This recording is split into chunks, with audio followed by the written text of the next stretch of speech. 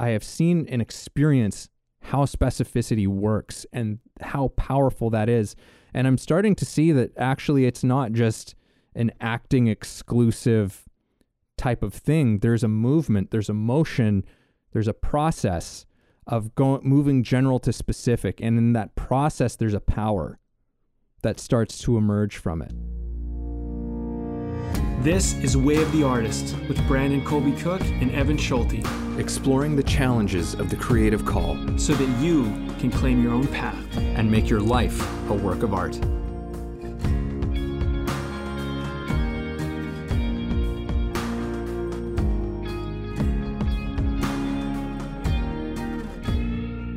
Well, we're jumping right into one today, folks. Jumping right in, diving in.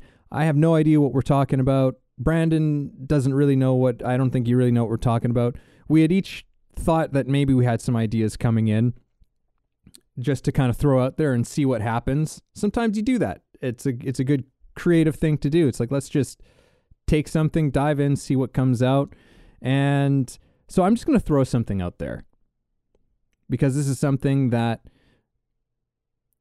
I'm not entirely, I mean, there's maybe a few things that are maybe why this is coming up for me right now, but something that's been on my mind recently, just as a broad, general thought topic, is I guess it's not the idea, but it's the motion or the feeling, I think it's a lot of things, but this thing of gratitude and its place in our lives, and how it's also a very useful thing in our lives, what it does to us, and I suppose also how gratitude is something that can't necessarily be faked either. So I know that's about as general and as broad of an introduction to anything that I've said on this show, but that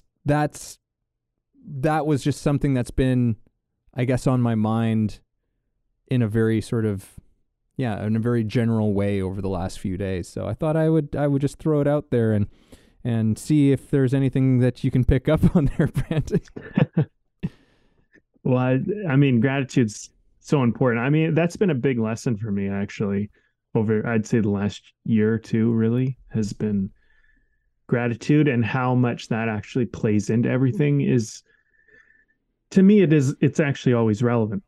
Where and how to make it relevant, I couldn't say that it necessarily brought in anything specific for me, but something that, maybe I'll throw a piece into the stew. Something I've come to realize recently is that I've been doing work without realizing I'm doing work, at least in the creative medium. So this has been an interesting kind of discovery for me, because I'd say the last few months, I kind of put a pin in a little bit of my creative pursuits. They've been kind of, I think this happens. This is interesting, actually. As an artist, I feel like we put things on the back burner, and sometimes we don't just put them on the back burner, we shelve them. Yeah. And we put them in the pantry, like deep storage, it's like, okay, I'll get to that. Like, I still want it. It's still good, but like, I have no time for that now. But there's been a project that's been, I've talked about this a bit on the podcast, the townsfolk script that we wrote years and years ago. And I pulled it out, and I was talking about it on the podcast because I pulled it out and I was doing a revision, and I was really, really happy with the kind of discoveries and things that were happening. And then life happened, and I was, okay, I'm like, I got to shelf this again. I got to put it on, put it on the back burner. It's not, there's other priorities. Things got to get taken care of, and life happens. Right. And so recently I've been kind of entertaining the idea of kind of, getting it back on the front burner. Maybe not quite the front burner just yet, but it's been percolating, it's been kind of on the stove, so to speak. And something How I many started to kitchen realize. and cooking metaphors can we throw That's into this one? that's what I'm working with today. Um, and I started to realize as I started to kind of look at it, I'm like, wow, you've actually been working on this and you didn't even realize you were working on it. Because while life is happening, sometimes you're doing the art and you don't realize you're doing the art in the life you're living. And the insights that I've had over the last several months, while not directly working on this project, have greatly served what this project will ultimately be when I come back to it. Because there was things I didn't know several months ago that I know now, and they're very relevant. And I'm seeing how they're playing into the story. And last night, I mean, I was having one of those nights where I just couldn't sleep. I went to bed at a reasonable time. I woke up early that day. I worked all day. I should have been able to sleep, but I wasn't able to. So while I was laying in bed, my mind's just kind of going. And I find when I can't sleep, often creative projects that are on the back burner start to surface and start to become priority. And I started to go, well, what if I did this? And what if I did that? And like, how does this thing relate to that thing? And, this like breath of life started to come into the project. And I was like, whoa, like I never would have thought of that several months ago. Maybe this is kind of the wonderful part of this thing going to kind of put on hold. So gratitude, bring it all back around. Sometimes life throws you off course. Maybe you can be grateful for it because you actually see that you weren't off course at all. You were actually on course, but maybe there was something that needed to happen or some things that need to plan. So that's how I'll tie it in for today. It's one of those things, man. I'm reaching, but there you go. Well, it's sometimes those things that seem like diversions at first end up becoming something crucial that informs that thing that you thought you were being diverted from. Mm-hmm. I think that, and yeah, gratitude for those moments, I think, of just realizing that, but sometimes also gratitude for maybe some like the challenging things that you encountered on the way through to that as well. I just wanted to say that there was something about this idea of these old projects that decide to show themselves when you're in a certain state of mind. It's just like, it's like workers at, who are saying like, I don't know, when should we approach the chief with this one, and it's like, no, he's in the right state of mind right now. He's tired and he can't sleep. He's open to it. All right, go. When's That's the right time? A fun way to look at it. Yeah, that was just what was going through my mind there. But yeah, I think gratitude is, and I mean, we talk about this as well in terms of, I think as well as like appreciation as well, like our law of appreciation. Man, we haven't, we used to really talk about our laws a lot. They're great laws, and I think that they still are.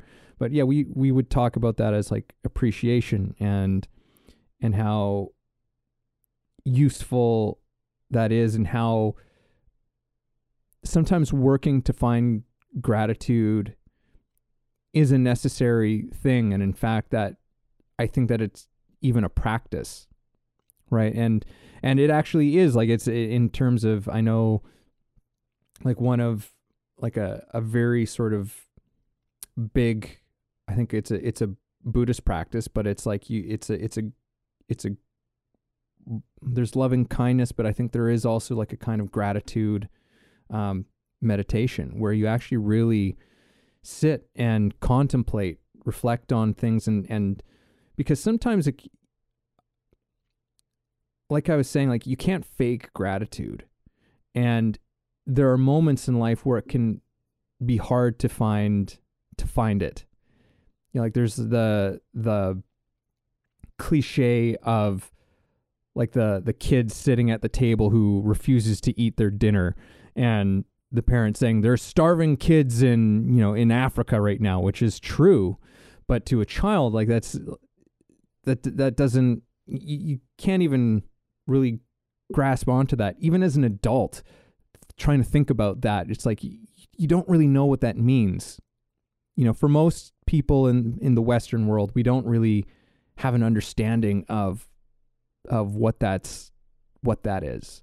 Mm-hmm. And so I think that sometimes gratitude is something you've really got to work at. You've really got to spend time with sometimes. And I think that that's something we're not accustomed to doing. Again,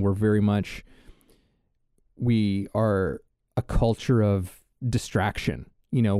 We are so sophisticated in our distraction apparatus. You got your phone, you got your TV, you've got even other things, like you can distract yourself in a book too. You can distract yourself in the gym. You can distract yourself, even things that do still have positive benefits to our life can also be used as a way of distracting ourselves from really looking at certain things with ourselves. And I think that gratitude, I think, is something that we really have to work at. For many of us, we have to work at. I know it's something that I have to work at, where I have to really actually reflect on my life or a situation and really start to feel into it, because you have to take it out of the intellectual sort of space, right? Because it's very easy for us to just say, it's like, yeah, I'm grateful for, my family and my friends. And even though those things are probably true, right? It's like, I think it's a thing with specificity. I think maybe that's what it is, in terms of how do you really tap into being really and truly grateful for things in your life. I think that that's the problem, is that we too often deal with gratitude in generalities. And I know that it's interesting, because that's the thing in acting as well that I learned from my teacher, Larry. He was like, as far as actors learning how to access their emotions, it's like you can't do it in general terms. You can't just say, oh, okay, so I need to be happy, so I'm going to think about winning the lottery. Oh, okay. Oh, you just won a bunch of money. But that, for most people, that won't make you really come alive. That won't make the emotion real in you. You've got to find specificity. And he said the specificity is the way in. And I think it's the same way with like how we experience gratitude in our lives, is that we've actually got to find a specific thing. So it's like, well, I'm grateful for my friends. Okay. Well, what is it about your friends that you're grateful for? What is it specifically, the things that they give you? What is the thing that about your friendships that nourish you, sustain you, and really peel away the layers until you really connect to what the thing is. And then suddenly you might find that there's a whole wellspring of just incredible love and just deep thankfulness for that thing. So thank you for letting me just I was basically just like talking my way through that one and thinking my way through it and trying to figure this one out. So thank you for obliging me on that one, Brandon. No worries. There's some things that you said that I think were good touch points for what can help us maybe enter this conversation, which is, well, for one, talking about being specific. I think that's such an important element of what we're actually venturing into here, because there's a saying in marketing, and this really goes for everything, but marketing particularly, is a message to everyone is a message to no one. You need to talk to, you need to know who you're talking to. It's such an important part of, where things, like where things land. I mean, not everybody can hear the same story or watch or experience or listen to or whatever the same story and have it land with them at that time. But if you're talking to the person that needs to hear that story, if you figure out who you're talking to, that will be very personal to them because it feels like it's their story. And I think when it comes to, things like, I remember, just you're talking about acting and specifics and stuff. And I remember I was actually working with Ted on an audition this one time, and there was some kind of emotional part in the scene, and I was having difficulty kind of getting there. And Ted was like, he said something like, well, who's someone, if it's like, do you have someone you loved who you've lost? And then, I was thinking of my grandma, and it was still not really accessible. And he's like, well, I want you to like see her hands, like look at her hands. And it's like weird because once you start getting specific about like things like that, things can kind of, there's some type of emotion that can come through that. And maybe the hands is not going to be the thing, but like to me, that's an example of just get specific, make this real. Because I think that with, particularly like for the actors out there, if you're like, I had a lot of difficulty accessing emotion when I was younger because I blocked a lot of stuff out to just protect myself, to navigate the world and not be a wreck. And then as I began to get access to my emotional life, it can be very overwhelming and it can be very difficult. And even though you might have success with it, sometimes you can regress back to this kind of blocked state again and not know why. Because you can be like, well, yesterday this was perfectly accessible to me, and today I feel nothing. And I think part of what gets us to not feel is general, like making things distant from ourselves, like making things very foggy and blurry and unspecific, and like just very like in our head, like ideas of things. And what you need is that personal touch, and you think about things that are like real personal experiences, moments, stuff that maybe just only you had, and that will get you an access point. And and I'll just say one other thing before I pass it on. You're talking about distraction, and I'm well versed in it. And I was thinking, distraction doesn't necessarily mean that you're not grateful. Sometimes distraction, although I know what you were getting at, but well, at least I have an idea of what you were getting at. But I wouldn't say that just because you're distracted doesn't mean you're grateful. Because I do think that definitely no, not. and I didn't think you were saying that. But I want to be kind of clear, because distraction's a big thing as far as like the work that I do with myself and a lot of the work that I do with the students I work with, because distraction is a big element of our journey and figuring out how to negotiate it. And I would like to use the word negotiate because sometimes you're in so much pain, all you need is something to just get away.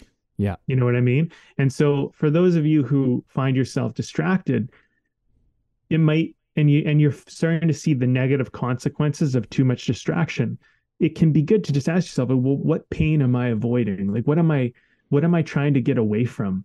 What hurts? And even asking the question can be just frightening in and of itself. Yeah. And I'm not saying you need to go and then hang out in that pain, but it might be worthwhile to just go like, what's the scary monster I'm trying to just not look at? And then you identify it, and then you can go right back to your distraction. You don't have to go and hang out with the monster by any means, but it begins the process of breaking this spell you've kind of cast upon yourself of just being numb and disconnected from your life, which is my final point. Specific is very connected and general is very disconnected. And I would say that's generally pretty standard for most cases. So if you want to get distracted and be disconnected, be very general and unspecific.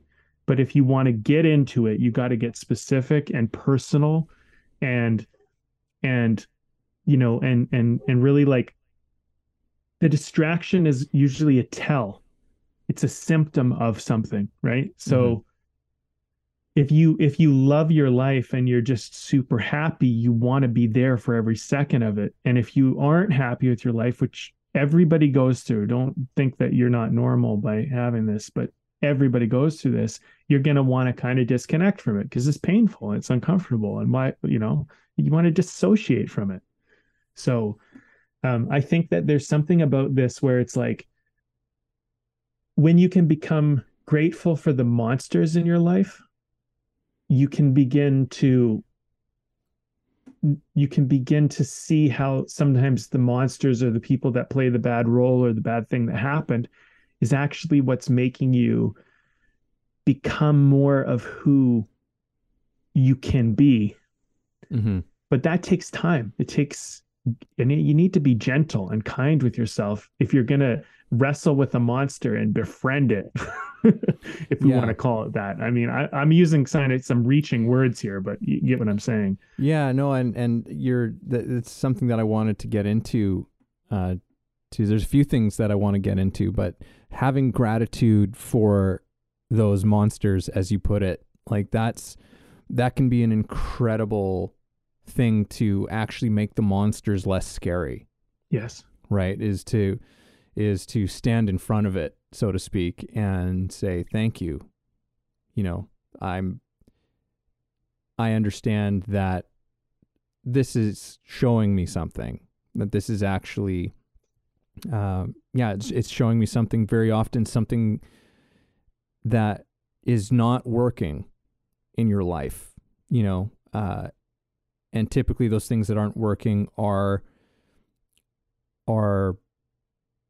beliefs, are, ways in which we are thinking about certain things, looking at certain things. It's so often what it is. And so they're pointing that out, that monster, that pain is pointing that out. So in that context, we can almost retranslate its appearance into something that's trying to deliver us a message, right? Mm-hmm. and sort of transmute that thing. Can I add one thing? Absolutely. As we're talking about monsters, I in no means want to say that if you had a monster or a monstrous experience in your life, that somehow befriending your monster, which is your experience of said monster, is not making what the monster did okay.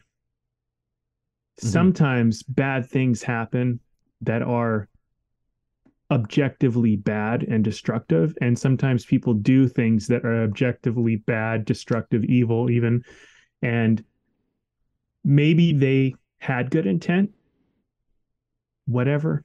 It doesn't mean that it didn't hurt you. It doesn't mean that it didn't damage you or someone around you or something around you. It doesn't mean that it's okay. None of this is done to somehow let that accountability off the hook. Let's put it that way. But from the point of view of being in your corner, because I'm talking to you, who's the one who has the monster, I'm here, and I think Evan is here in the same respect, to champion you, to make you not have that monster have any more power or control over you than it should absolutely have. Like, for you to make that monster for you and your experience small so that it doesn't hurt your future or your potential or anything about your life experience any more than it already did. But it's not to say that what it didn't hurt you deeply, mm-hmm. because I've had monsters that have hurt me deeply. The difference, though, is that when I have transcended it, it doesn't hurt me anymore. And I've carried my monsters with me sometimes for years, and they just stifle me, right? When I do that. And so there's a certain point where it's like, I'm not scared of this thing anymore. I'm not scared of this person anymore. I'm not scared of this event happening anymore. And I try to look at it like, in almost like I was in a movie or a play and someone had to play a role, and it was a horrible role they had to play. And instead of just having resentment or anger towards that person, I look at it like I'm the character that transcended the experience. And I remove the antagonistic force out of the picture, because I used to carry around anger and resentment to protect myself from that bad character coming into my life again, for example. But at a certain point, I started to realize it's like, well, I'll never let that bad character back into my life because now I see something I never saw before. And also at the same time, as I'm just kind of sharing this, I've become jaded in certain ways, and I'm working on not being jaded. I look at my younger self who is much more idealistic, always saw the best in people, really was very trusting, gave people a lot of chances, really assumed good intent out of everybody. And as I experienced some things, it's been hard to hang on to some of those things in my, as I've aged up and, wised up, so to speak. But I want to reclaim some of it at the same time and not be naive this time as I do it. And I think this is part of the being specific, part of the gratitude of it, where transcendence is also seeing that you're not the same person that faced the monster the first time. And you might encounter that same monster again, but now you're bigger and stronger and bolder and armored and wise, and its weak spots, and you know how to identify it before it even gets in your area, stuff like that I'm grateful for. But it doesn't mean that what happened is okay. It just means that I'm grateful now that I have that. I've grown from it. So, it's a much better focus point. I suppose. I mean, you can't have, you wouldn't have learned from it and grown from it if you were not able to actually acknowledge the harm or the pain that it caused, right? Like there's no way that aspect has to be acknowledged in order for you to actually go to the growth stage of it, right? So I think you're making, you make a great point there. There's something that I want to swing a little bit back around to that is starting to assemble some form of a picture for me here. And that is that process of moving from the general to the specific. Because I do think that is part of the creative process, part of being a creative human being, is that we don't really start in the specific place, right? Like everything always kind of starts at a general place, an initial starting point, which is important, right? It's important. We need to have some sort of an overall view of something, not entirely knowing what it is. And then we go into it, and it's in that going into it that we start to, that we actually begin to find the specific. And I think that's very much a part of artistry. It's very much a part of this conversation that we're having right now. Like we started from a very general thing, and now we're finding these specific things, because it's, I'm really beginning to understand something with this thing of specificity. And in many ways, I acknowledge that there's, in my life in the past, and even still today, there's a part of me that resists that being specific about things, because there's something about once we start to get specific about things, once we really start to name things, especially things that are important to us, things that actually mean something to us, there's something about that that's just kind of scary about doing that. But at the same time, I don't know what you think about this, but I'm starting to think that there's power in specificity. There's incredible power in specificity, which is maybe why, like, you often see, like, in, I don't know, not necessarily self-help things, but like when a lot of the questions that come up when you're maybe working with somebody trying to like understand where you want to go with your life or what you want to do with your life, you often find that the questions that you're being asked, wherever that source is coming from, are things that are telling you to get specific about things, right? Like, what precisely is it that you want? What is exactly that you want to do? When is it that you want this to happen? And answering those questions can be very scary because there's almost this sense of like you're responsible for it at that point, you know? But I think it's, you know, just because I'm thinking about this in terms of how I understand its power most, which is in the realm of acting, because I see how I have seen and experienced how specificity works and how powerful that is. And I'm starting to see that actually it's not just an acting exclusive type of thing. There's a movement, there's a motion, there's a process of moving general to specific. And in that process, there's a power that starts to emerge from it. So I'm just gonna leave. Oh, well, I'll add one more thing. And in many ways, that process is maybe the process of clarity. Okay. Yeah. You know, so there's a lesson that I've learned with helping anybody do anything. So getting people to be motivated. And this isn't about motivating them towards what you want, like literally motivating them to what they say they want. So they could say, you know, I want to be fit. I'm just making something up. I want this. I want to have a partner, a relationship. I want a car, whatever their thing is. You go, okay, great. Like, so why are you not, like, what's the problem? Why aren't you getting it? They'll usually, basically, they'll come down to this one answer, which is, I don't know.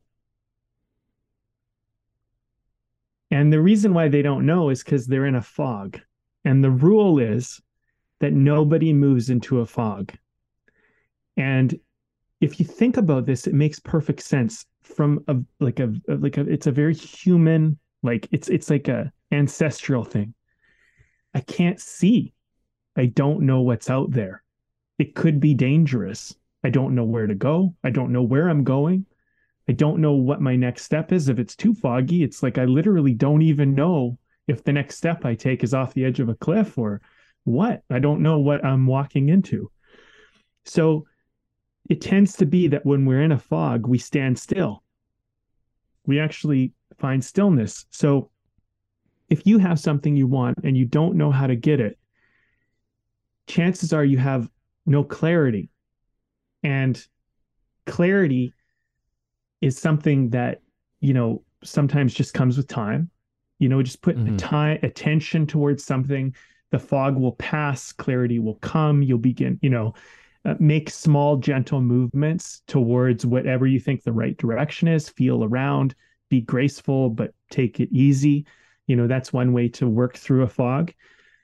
But wouldn't it be better if you could just clear the fog, right? And so when we're talking about specifics, it's like specifics in a lot of ways give us clarity. Like we understand, okay, you're about to walk into a very rocky territory. How rocky? Like I said rocky, but rocky's still general. Okay, they're pebbles, just, you know, lots of pebbles. So you need to wear shoes because it'll be hard on your feet. Okay. Or is it sharp volcanic rock where if you fall, you'll cut your head open, or you could fall into a cave? Like, how rocky are we talking? These things matter when you're making a move, right? How dangerous is it? What are my obstacles? So you're still in a fog, but now you know your terrain. That makes a big difference, right? Okay. You know, are there cliffs? Is there water? Like water. I'm using reference points to kind of give you an idea. if you think of yourself literally in the middle, like you just wake up in the middle of the bush or something, in the middle of nowhere, and it's all fog around you and you can't really see, what you could do is look at your feet and be like, hey, what am I standing on? It's a road. That is an identifier. That helps you. Okay, this is I'm probably on a street or a road or some town or something. Okay, so now you can start to go like, what else? What other clues can I find? So I think that, as we're talking about this whole thing, there's something about specifics which help us to understand ourselves, where we're at, what we're dealing with, where we're trying to go, what we're trying to do. And this helps us move. And I think distraction for me is very much me just wanting to stand still and be okay with standing still. Because standing still, I think, ultimately feels quite uncomfortable for us. Like we have things we want and we desire, but we don't know how to get them. And we're too scared to move. So what's a great alternative if we just can't find an answer? We just distract ourselves and go, I'm just going to feel good here for now. Mm-hmm. And like maybe the fog will pass and then I can move, Yeah. Yeah. Yeah. Feel good in the fog I think that there's standing still in the fog, which I think is better than just running around aimlessly in it, because then you're acting out of a place of confusion. You're acting out of a place of like zero clarity and right? carelessness. You could hurt yourself or hurt others. There's all sorts of problems. Like it's not like sorry, I don't mean to cut you off, but I'm just saying. No. It's wise to not run around like an idiot in the fog. Like that's not if you find yourself in the fog, a lack of clarity, and you don't know how to move, you're actually doing an intelligent thing. This is very natural and intelligent. You shouldn't beat yourself up for it. I just want to point that out because it would be irresponsible for you to just go like, I'm just going to wing it and run. You don't know what you're running into. So, there could be bad things out there. There could be bad actors out there, bad players out there that you're running into. You don't know. So sometimes stillness is the answer. So let's just be really clear about that as we venture down this analogy that we're kind of working with, I guess. Mm-hmm. Hey everybody, this is Evan, and this episode is brought to you by my book. Yes, I recently released a book called The Actor's Awakening, Connecting Spirituality to Craft. Expand yourself as an actor and your craft through a spiritual perspective. Take a journey that will explore universal philosophies and insights to help you understand human nature in a profound way and develop practices to take your work to another level. Again, that's The Actor's Awakening, Connecting Spirituality to Craft, available on Kindle and paperback on Amazon. And as always, if you like the show, please subscribe. Yeah, and there's something about stopping and engaging in the process of understanding that whole thing of moving from that general to specific that begins to, I think, dispel that fog. Something just dawned on me, Evan. You'll love this. Please. Acting. What was the one lesson? When you don't know what to do, don't do anything at all. That's one of the key lessons we learned in acting. Mm-hmm. When you're in a fog, don't do anything. Let that moment happen. And that's such an important lesson for actors, but isn't that an important lesson for life? I mean, what a great parallel. Because all of a sudden you start doing something, or I guess I'll do this, it'll be more interesting. It's like, no. Yeah. It's usually it's disconnected. It's usually a cringe-worthy event for everybody involved because you do the thing that you cocked up in your mind to do, and as soon as you do it, you're like, oh, that was dumb, and everyone else is going like, what? I remember one of the first acting classes I ever took, like sort of outside of like the public school, like my traditional education, and there was this scene that I was handed. It was one of those like autopsy, like it was a role of someone who was like performing an autopsy or something like that, like a medical examiner type of a thing. And I'm doing this scene, and I thought, oh, wouldn't it be really interesting if like I was actually just like really bored. Like this was like really boring to me. Like this is just another day. I'm like, I'm going to yawn, right? As I'm like going over these morbid details with this detective. And so I did this thing, and like the moment I did it, I was just like, that didn't feel good. That felt really awful. And the teacher just kind of let the scene play out. And then at the end of it, he just went, what the fuck was that thing you did with your mouth? Were you gagging? What was that there? And I just was like I was already like, I put my head down, just my shame on full display, just being like, I was yawning. Like I thought I would yawn in the scene, and that it would be. And he was like, oh yeah, it looked real weird. Like it looked real weird and put on. So yeah, that was just awful. I think that there was a point to that story. No, but thanks for sharing. Thanks for sharing the example. I feel like sometimes, it's good for us to fall on the sword a little, because I've done so many dumb things as an actor. Like, just like, I know what you mean. Like it's and it comes from this place of like, I don't know, at least I'll speak for myself. I'm not going to speak for everybody, but like, I really wanted to be good, and I wanted to look good, and I wanted to be interesting. I want people to like it, Of course, yeah. It comes from this very like, it's a well-meaning thing, and a lot of times, and sometimes it's like a very human thing, but like, oh, for sure. I think to be accepted, to be, to be appreciated and valued for what you do. Like there's a lot of stuff that's behind that.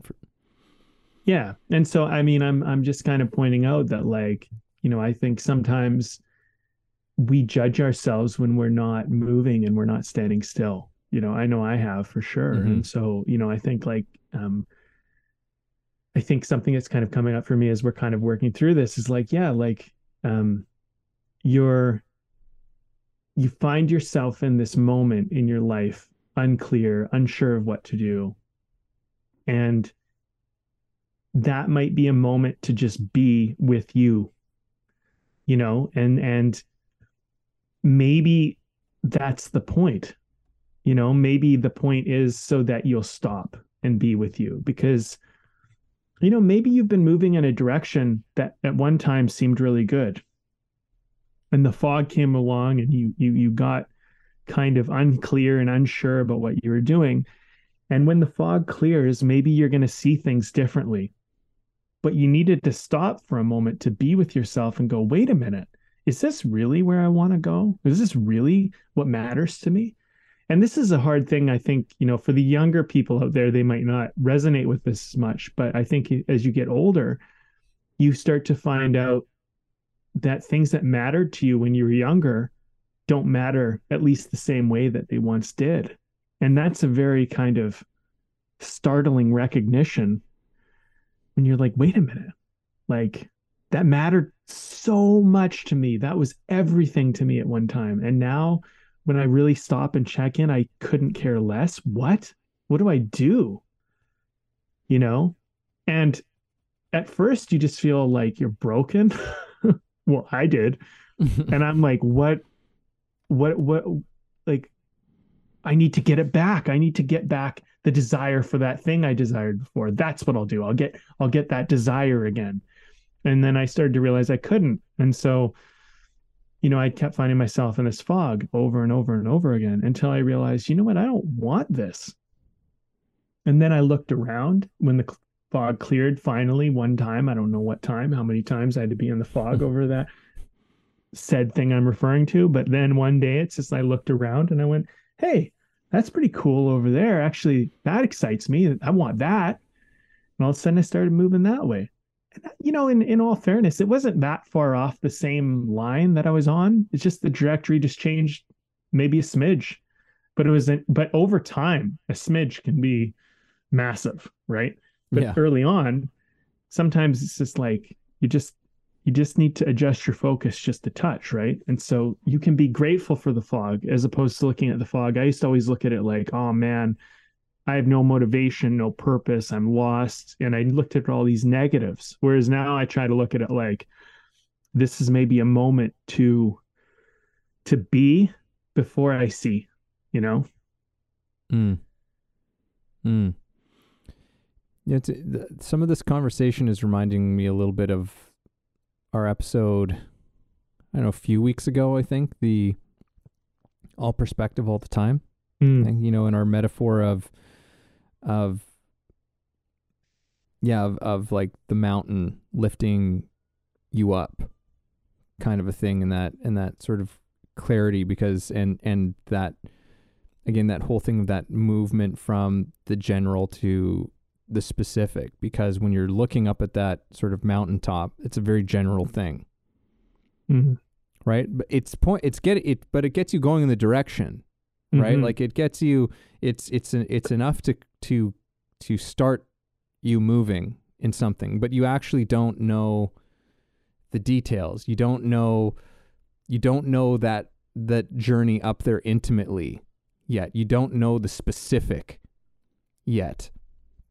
You don't know the peaks and the valleys and the winding, you know, rocks and trees and roots and everything on the way there.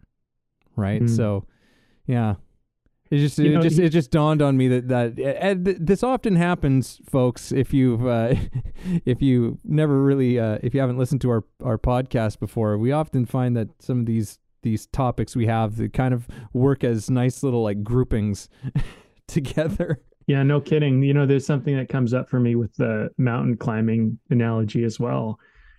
You're going to have a lot of company at the bottom of the hill because that's where everybody is looking up at the mountain. Only a few climb it, and then only a few make it all the way. And, you know, that's something about doing anything that you want to do in life.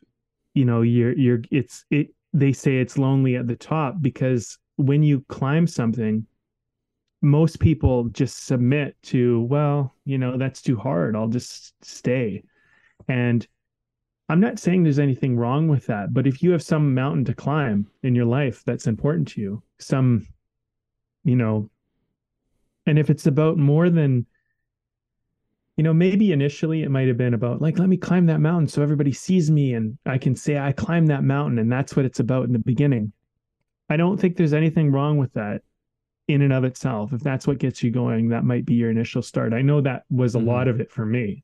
I'll be honest and straight about that. But I've come through that part of my journey, and it starts to become, well, I want to climb this mountain because, you know, I want to do something, like, you know, and part of the reason why I teach is because, you know, I want to show people that they can do something that maybe they don't believe they can do. And that's become important to me. And then it's like, well, why do you care? You know, and this is a good question though. Like, why do you care to show anybody? Like, why? Mm-hmm. Like, I'm not, and then I have to get real honest with myself. It's like, it's not just because you're a good guy. Like, let's, you know, like, yeah, maybe you are, but it's not just because you're a good guy, you know, there's something in that. And there's some, maybe there's a wound. And then you start to look and you go, you know what? Nothing I ever did when I was a kid was ever good enough. And I started to believe that nothing mattered. And then at a certain point in my life, I realized that things did matter, even if I didn't realize how they mattered. And I remember there's a woman now, she's quite successful filmmaker now. I remember the day that she came up to me in the gym, and I hadn't seen her in a few years, and we were in class together way back in the day. And she said, you know, I just wanted to thank you because when you made your show, it inspired me to make mine.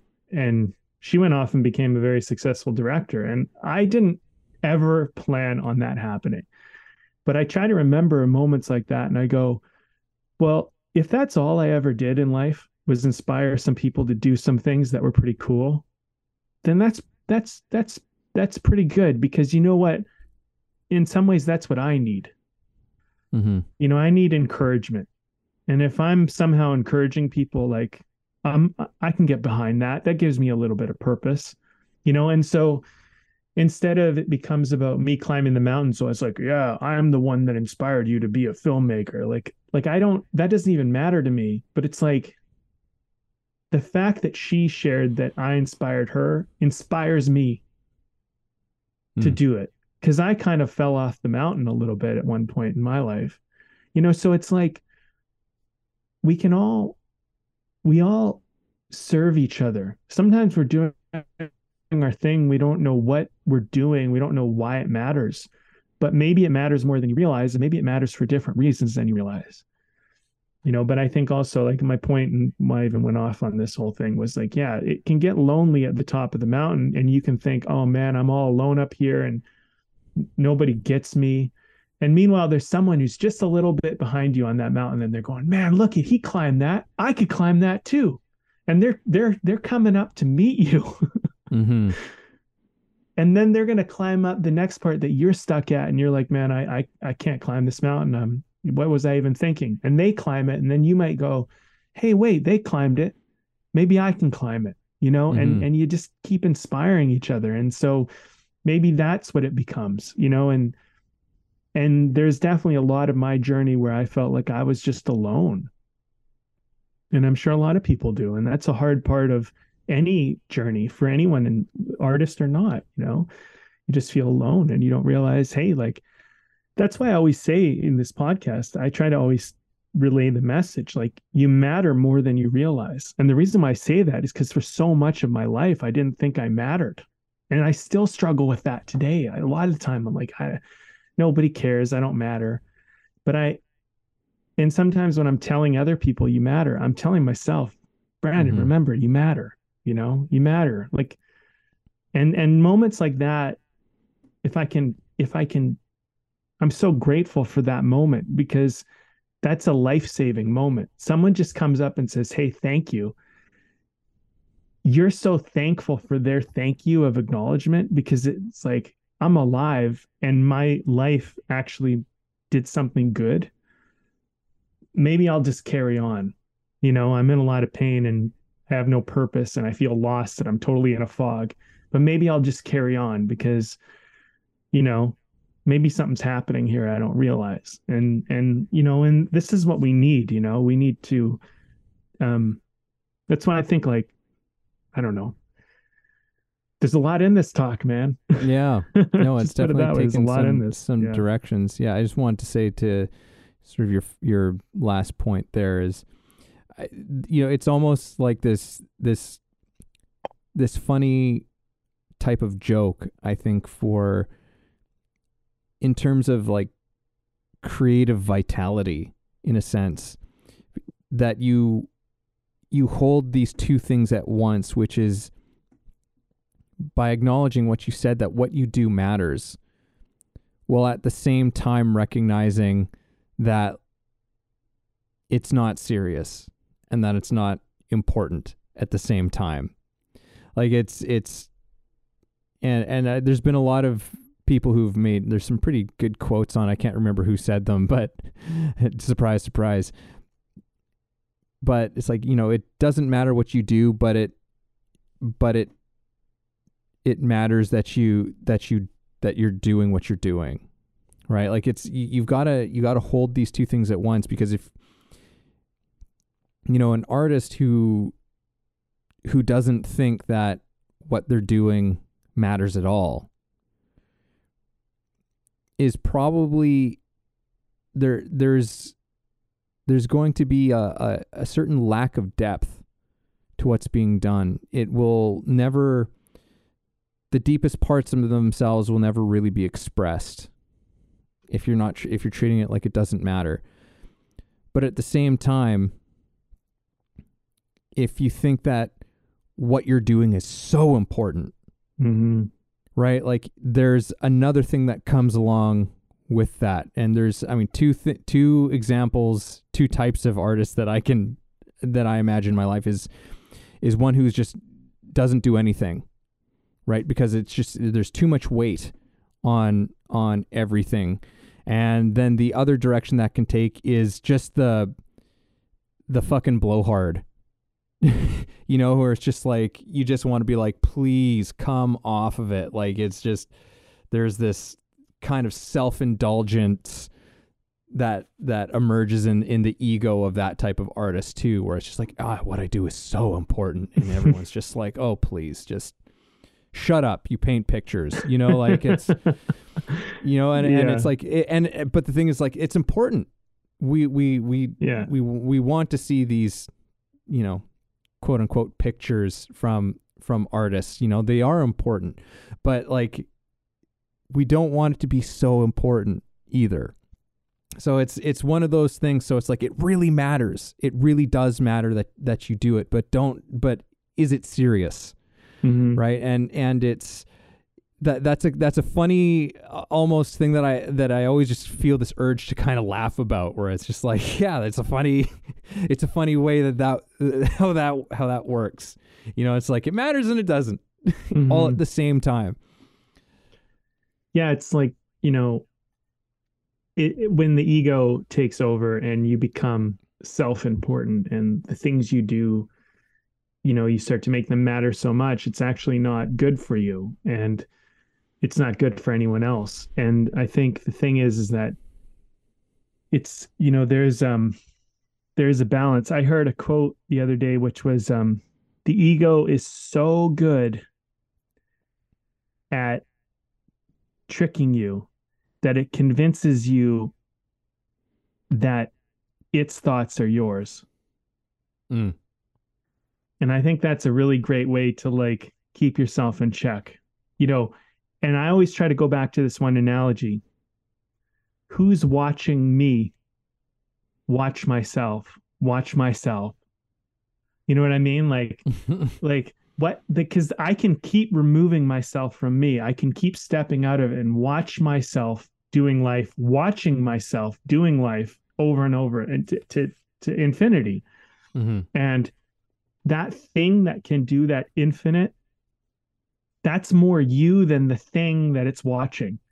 And your ego is, I think, you get obsessed with watching the ego. You get obsessed with watching yourself, and you start to think you're the thing that you're watching. And it's like, mm-hmm. you know, it's, I know that's kind of meta and heady and whatever, but like, the thing is like, we can get trapped in pride and identity and all of that stuff. And like, it's a consequence. And I'll give you an example. You're climbing the mountain and you stumble, but you don't just stumble. You stumble bad. You stumble embarrassingly in front of everyone. And you get knocked out of the climb for a little while too. And the move you did was dumb, and you know it was dumb. And you know you took an unnecessary risk and, you know, made a silly mistake. And now you're laying there and you don't know if you can get back up, and you don't know if you can continue the climb. And if you're the climber who needs to be successful to be valuable, you're fucked.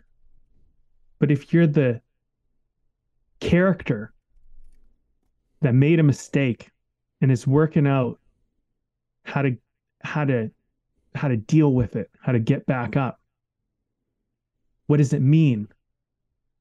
Is this, you know, is there something to learn? Is there something to gain?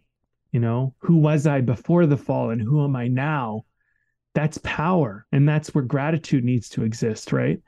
But the climber that could never make a mistake, the climber who had to be ahead of everyone, the climber who never embarrassed themselves, never did anything wrong, that's the ego. And the ego lives in that area. It lives in this area of like, if you fuck up, you're nothing. And it makes you believe that thought. And that's where the ego like becomes toxic, you know. And the ego needs to die many times in life, I think, because you continually use the ego, but don't let it use you. Understand that the ego is like skin of a snake in a way. It's just going to shed it. You're going to shed it, and you're going to shed it. And you're never the skin. You're never the thing you see. You're never that. That's just what you look like right now. That's just mm-hmm. the in a sense, the avatar of you at this moment. You're not that thing. but you get to activate that avatar. You get to use that skin for now.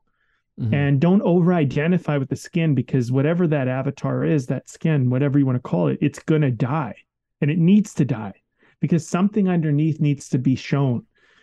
And when I think of the analogy of the embarrassing fall of the climber who was the best and is now knocked down a peg, embracing that ego is a good thing. That is the champion. It's very easy to just be the person on top, never making a mistake, flawless.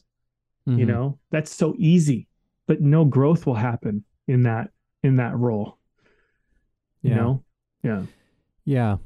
It makes you think how the word persona, which is, you know, a very old Greek word, means mask. Mm-hmm. Right. It's a mask, which I've when I learned that, I've found that to be very entertaining and provocative, because, you know, we talk about, you know, the persona, which we could say it's like, yeah, it's kind of like the ego. And there's almost like this recognition of just like, yeah, it's a mask. It's not, it's the part that you're playing, you know, in this world. And again, it's like, you know, using the analogy of, you know, like acting or the theater or something like that. It's like, it's all a play, you know, again, it's not serious, right? But you play your role and play it as best you can. Mm-hmm. You know, and yes, I love that. Yeah. Play it as best you can while you're playing that role. Yeah. And but it's not serious. It's not serious. It's just a mask. Just yeah. You know, and then you never take yourself too seriously in the whole thing. And the nice thing about a mask too, and this analogy we're playing with at the moment, you can take the mask off. It doesn't have to be forever. Mm-hmm. You know, like, don't over identify with it, because at some point, you know, that play will end and you'll begin a new play with a new persona. And this is just life, man. I mean, like, sometimes it's not like an error, like you don't make an error in life and you change personas. It's, you have a child and you've all of a sudden become a father or mother or something. And it's like, now you have this new role, and all of a sudden it's not just about you anymore. And then the mask that you used to have, where it's like, yeah, I go out and I party every weekend and I drink and I do whatever, and, you know, and I don't care about anything, starts to become, man, things, I have vulnerabilities, things matter, and you get depth, and there's an addition, but you grow into something, and that old mask just doesn't serve you like it used to. And that's okay, because it did for a time, but now it doesn't have a place anymore. Well, there's these things that I think begin to show you, you know, I've never really thought as deeply. See, this, I just love this whole thing. I'm really seeing so much of like this whole general to specific thing, because again, we were starting from a general place and thinking just about this mask analogy, right? Where it's like, you know, we're kind of going around thinking, most of us, and we think we're this mask. This is who we are. This is what we are. I am this mask. And then through some experiences and learning some things, you discover it's like, wait a second, there's like this head. There's like this head behind this thing. Oh, that's interesting. And then it's like, wait, hold on, what's this thing? So you start to discover that, like, you're not just this mask. There's this whole other thing that's way bigger than just that mask is. Like, most of you isn't this mask. Most of who you actually are is like this immense thing that's behind it, right? So this is just something, I'm just talking this because I'm just kind of discovering this whole thing for myself at the moment. We're like, oh yeah, that's when you dive into it, that's a fascinating thing to just contemplate, like the real sort of ramifications of that image, right? Which is like in terms of our lives and who we are and what we think we are and all of that stuff as the mask. And it's like, yeah, it's the mistake. The mistake is thinking that we're the mask, not realizing that it's that the mask is just a mask. It's just this. It's just the part that you're playing, and what most of what you actually are. Because it's not that you're not also that thing, right? It's not that that's not somehow a part of it, but it's just that it's not most of it. But we think that that's all of it, and I think that that's part of our journey as human beings and as individuals is that discovery, is that continual learning. You know, I think there's an element too in this where there's self-awareness, and you are playing a character you're not fully aware that you're playing, which is something to keep in mind. It's not like most of us are not putting on a mask going like, I'm going to be this person. Like, even if you are trying to be a person in a certain way, there's so many other elements to the persona that you're not going to realize are there. And they're just coming into the game with you. And you might not become aware of them. Like, something I've become very aware of is I have this tendency to fawn. So fawning, I've only recently become aware of this because I'm like, what the fuck is going on? Like when I'm around somebody who's maybe not, let's say, morally upstanding, I'm like, why am I so like accommodating and gentle? I just noticed that with myself. And why do I do that? And I noticed that I do what's called fawning. It was something that came to light because I started to learn about this response we have. So when you're in danger, you'll do one of four things apparently: fight, flight, freeze, or fawn. So fight means you come up against danger and you go, I'm going to fight the danger that I'm experiencing or the threat that I'm dealing with. Flight is run from it. I'm going to flee. I'm going to get away from it. It's dangerous and I'm faster. I'll get away. I'll escape, or it's more powerful than I am. Freeze is I'm just not going to do anything. I'll just stay absolutely still, draw no attention to myself, and then it will overlook me. Fawning is kind of weird, but fawning is you actually go towards it and like befriend it. And this is what I was saying was the danger of befriending the monster. So my dad was very assertive when I was younger, and I was very scared of him.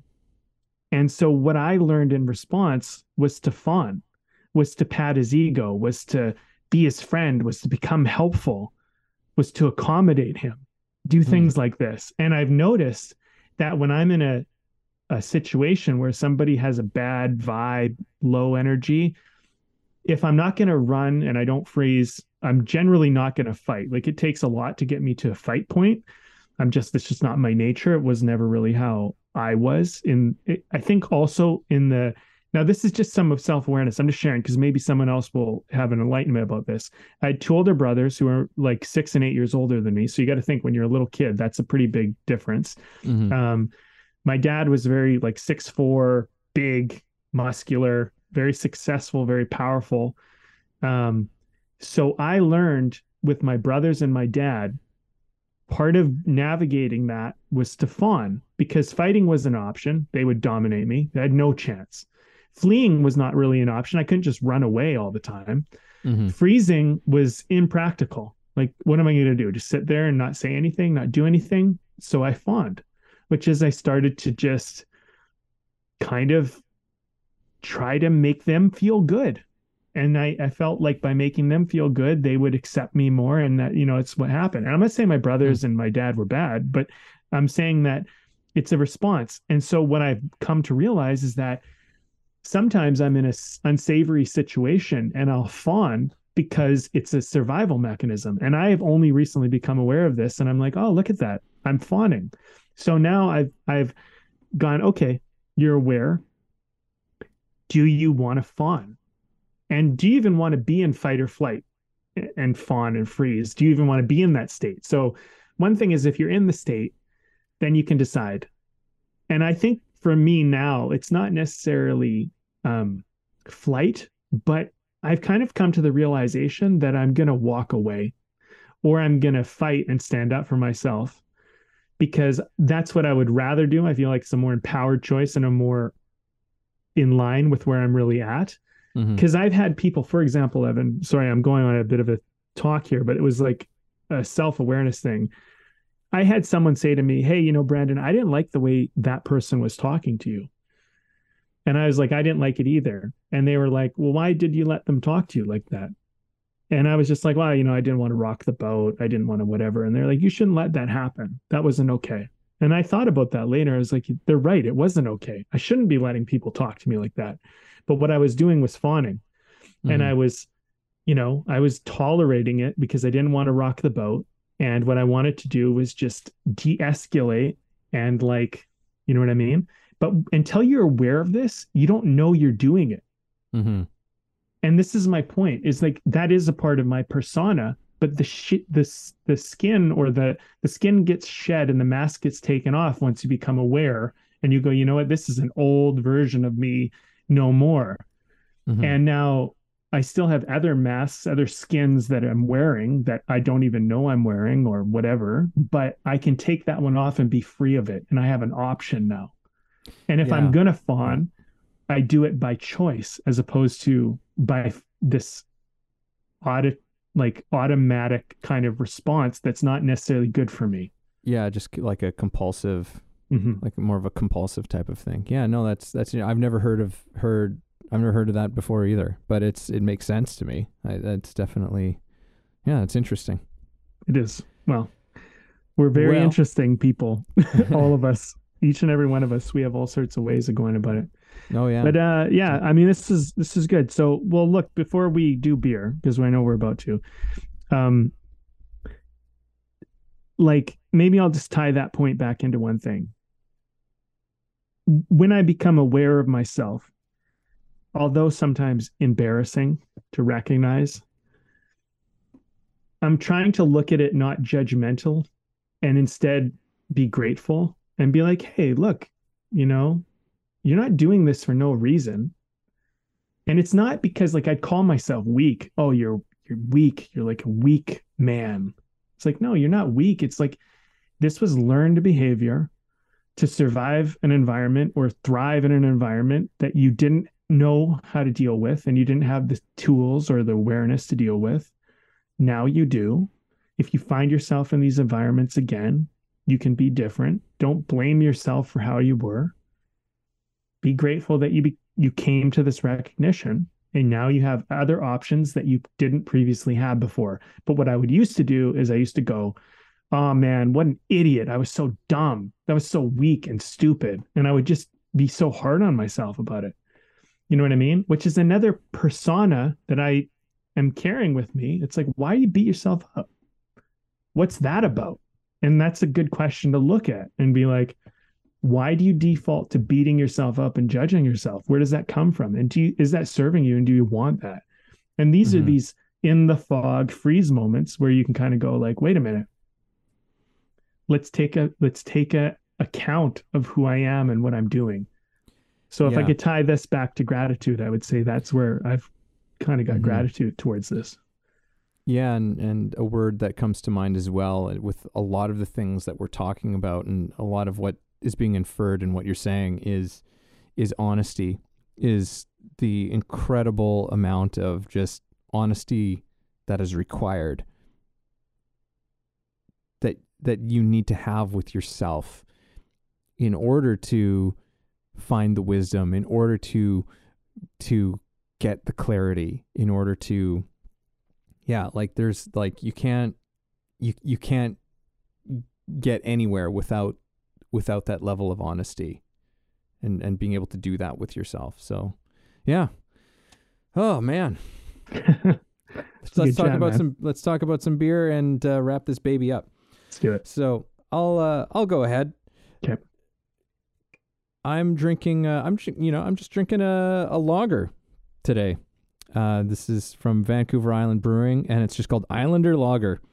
And, you know, lagers are not, they're not exactly a beer that has the most kind of like flavor profiles for you to grab. But as far as lagers are concerned, this is really good. I like it a lot. It delivers on everything that you want a lager to do, but it's really, you know, it's got a freshness to it. You know, it's not just that it's light and easy to drink. There's something very fresh about this one. Like, it's almost like it's got a kind of a sweetness to it, and it's really good. I'd definitely get this one again. So nice. Well, I think that's the ultimate, you know, way to say it. It's like, if you get the beer again, then they're doing a good job. I'm having another one from Red Collar Brewing, and this one's their Marzen Bavarian Lager. And it's good. It actually has, I would say, a bit more of a flavor profile than most lagers do. It's good. It's I'd get it again. It's a little bit different. I mean, for me, I suppose, of what I'm accustomed to. But yeah, I don't know. It's a nice hot day lager, you know. And I've been kind of on this kick recently where I like find a brewery and I like do a lineup of beers for a little while. Like, as opposed to, I've had times where I'm like, okay, let's this brewery. So Red Collar, I just want to say thanks, guys, because you've been supplying me for a good run here, and you've done well. You've done well. Nice. All right. Well, final notes. Yeah, man. I don't know. Do you want to go first, or? Yeah, I'll go ahead. So, I mean, for me, this conversation started out from talking about gratitude, but for me, the conversation has spilled out into something else. At least that's really the thing that's grabbing me from this conversation that I'm really walking away with is this thing of the power and specificity. Like, it seems like something that has been staring me in the face for such a long time, but I really am I don't even know how to put this. All I can say is that I'm going to make an effort to actually be more specific about things in my life, to be more specific about, in particular, the things that I want, I guess, you know, and being and with honesty and continually working towards that thing, and especially understanding it as a process as well, where of moving from the general to specific, because I feel like there's a number of areas in my life in which I'm still keeping things in very general terms. And these are things that I feel like just want me to spend some time with it, give it some attention, right? And start to take it into the specific place, because I think that specificity makes things come alive. It makes things come alive within us. It is 100% true in what I know about acting and in actors being effective in their craft. And I am 99.9% sure that this translates outside of that realm too. So get more specific. I'm not going to, I'm, you know, there's a fear and there's a resistance that I think comes up, at least for myself, but you know, I think for a lot of other people too with that. But it's power.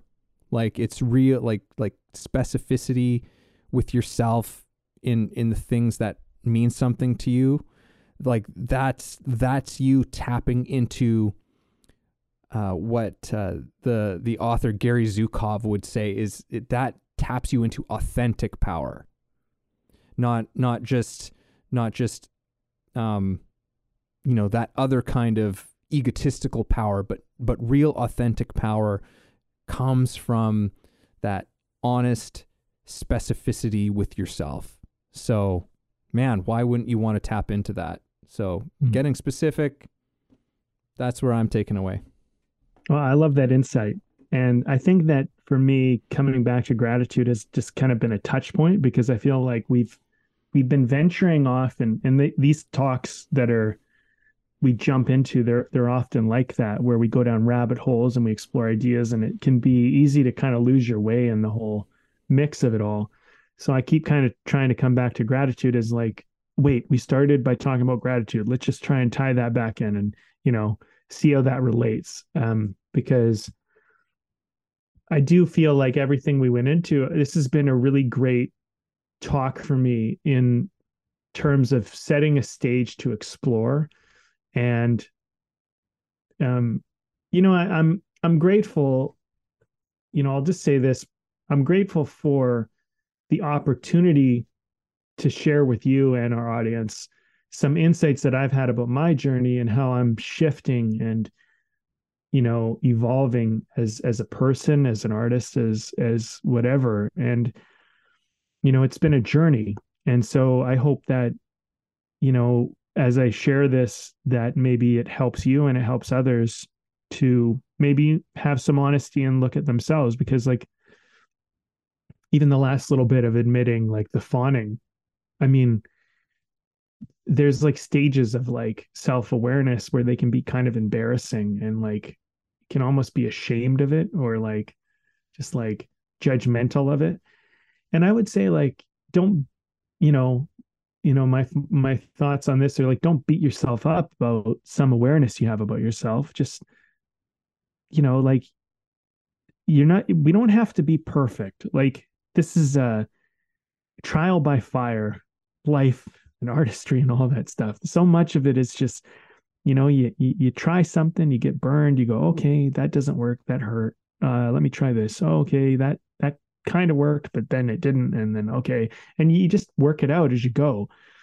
And I think that to second your insight about the power in being specific, I think that is really the true nugget of this conversation, because if you find yourself in a fog, you're not going to feel very powerful. And there's power in just going like, what can I see right now? What's in my very obvious, very immediate environment? And then you can work from that. And, as somebody who had a very clear vision at one point in my life and then felt like I entirely lost it, and then have been recapturing and regaining what is kind of a new vision, but kind of like the last one, but different. In the period of being in the mass fog where I couldn't see anything and I felt purposeless, I would just say, don't make yourself wrong or bad or judge yourself for being confused or lost. Like, understand that sometimes that's a part of the journey, and maybe you need to stop, and maybe you just need to be. And I would say, if I was speaking to myself on the other side of this world, in this podcast, I would say, like, if you need to just be with you right now, and that's all you can do, and you can't see what you want or where you want to go, or really anything beyond your own shoes, that's okay. And I'd say start there, and the fog will clear, and the clues will come. And even if you're just going to inch your way through this kind of lack of clarity for a little bit, that's okay. And eventually you're going to pick up your stride, and you're going to all of a sudden one day you're going to look and you're going to be like, hey, I'm moving. And you're going to be like, things are clear. And not only do I see far in the distance, I see images and visions and dreams of things that are beyond mountains that I can't even look beyond right now. And I have optimism that they're there if I climb that mountain and get to the other side. And so it's okay to be in the fog. I think in some ways we all have to start there. So start there.